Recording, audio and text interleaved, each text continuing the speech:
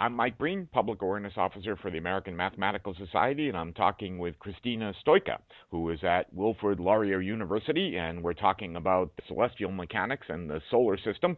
And so, Christina, can you tell us a little bit about that? Yes, so celestial mechanics is a field of study at the intersection of mathematics, astronomy, and engineering, which basically consists in the study of the dynamics of bodies in gravitational interaction. In short, celestial mechanics had contributed greatly to mathematics, in particular in domains such as topology, differential geometry, and nonlinear dynamics. So I won't start really like 2,000 years ago, because in ancient times people thought that the Earth is at the center of the universe and so forth. So I'll just skip directly to Newton, who had an insight about the way two bodies interact. And everybody, most of the people will know that such an interaction between two bodies is directly proportional to the masses and inverse proportional to the distance squared. And so you think of, not necessarily ancient, but people, they want to analyze motion. And so a natural motion to look at is the planets and stars. And so, like you were saying, a motivating factor for much of mathematics. Absolutely. So with Newton's law, actually, and under a simplifying assumption that the planets are actually mass points, what they managed to do in the 70s, 18th century is to determine completely the motion between two bodies. Basically, their work led to a very good approximation of the motion around the sun. Now, with this being made, of course, the next step was, let's look at three-body motion. And once the problem was set, it became the problem of the 18th and 19th century mathematics, or one of the problems, because the difficulties were major. Basically, what is happening, the three-body problem, or the three-point mass problem, is a nonlinear ODE systems with 18 equations. Now, if you know some physics, we can reduce that to 6 equations using the conservation laws. And then, if we take the energy into account, we can reduce by one more equation. However, this system is highly nonlinear. So what one does with ODE is, let's look for special solutions. Let's look for equilibria is the first step that we learn in undergrad. But there are no equilibria. However, there are some equilibria in a rotating system in which the planets are moving on circular paths around their center of mass with uniform angular velocity, and they form all the time a rigid configuration. Now, for the three bodies, there are 5 such special solutions, 2 in which the bodies form an equilateral triangle. They're called the Lagrange solutions. So I take it the Lagrange discovered them. And then 3 on which the bodies are staying collinear. But this line on which the bodies are staying, I repeat, it rotates with constant angular velocity. These 3 collinear solutions are called Eulerian solutions.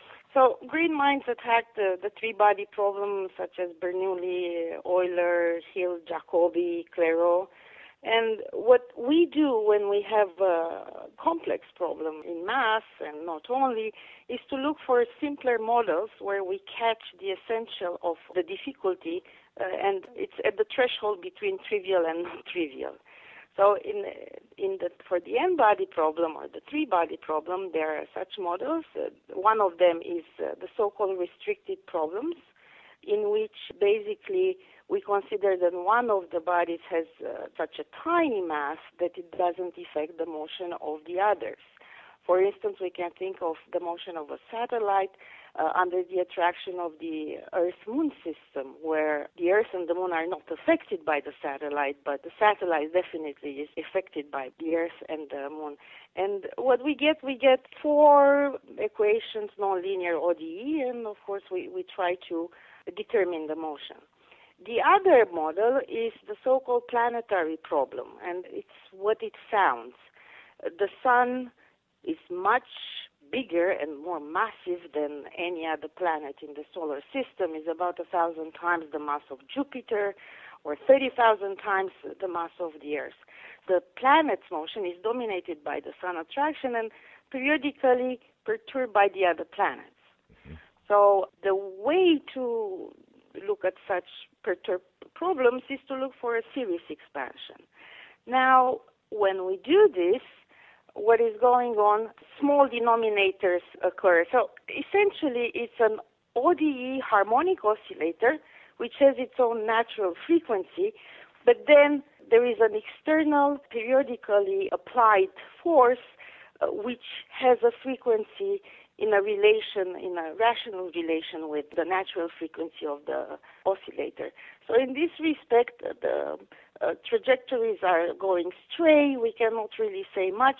So this was a sort of a no-go, let's say, on this problem.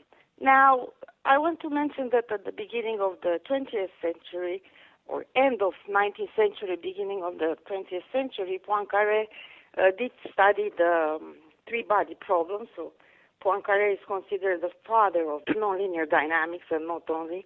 And while having, let's say, this toy problem, he made major contributions, as we know, to a variety of fields: topology, differential geometry, founder of the method of the normal forms, invariant integrals, recurrence theorem.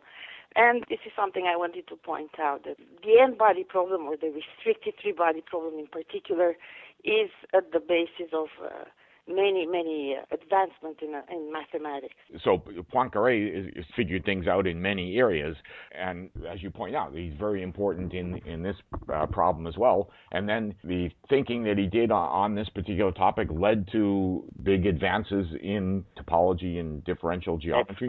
That's correct. So the purpose was to say something about the three-body problem, and then he went to the restricted three-body problem, and from there, right, just looking closely to this problem, started to build towards various fields because he needed the tools, basically, and the methods. Well, that's the history. That's how it goes. Mm-hmm. All right, yes. Oh, sorry to interrupt you, but keep going. Okay.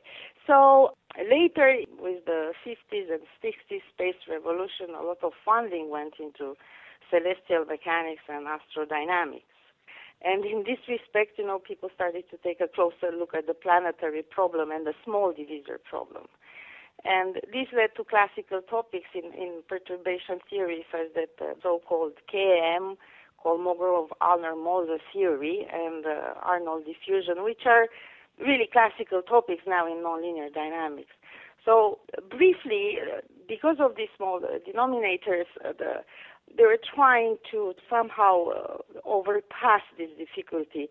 So the main idea, which was basically stated by Kolmogorov, was, look, linearize the problem about an approximate solution and then solve the linearized system. Okay, at this point, the small denominators occur, and then inductively improve the approximate solution by using the solution of the linearized problem as a basic of a Newtonian method argument that we use at solving equations. So this idea was taken further by Arnold and Moser, and I'm not sure how many details I should give. Let's just say that we will, at least now we know that the probability that the solar system will experience some chaotic motion is tiny, and actually, on the other hand, integrations using computers so that if something happens, it will take more than the lifetime of our sun. So we can be rest assured that we are safe, at least in our lifetime, in this respect. Well, that's good to know. Christina Stoica will continue talking about celestial mechanics in part 2.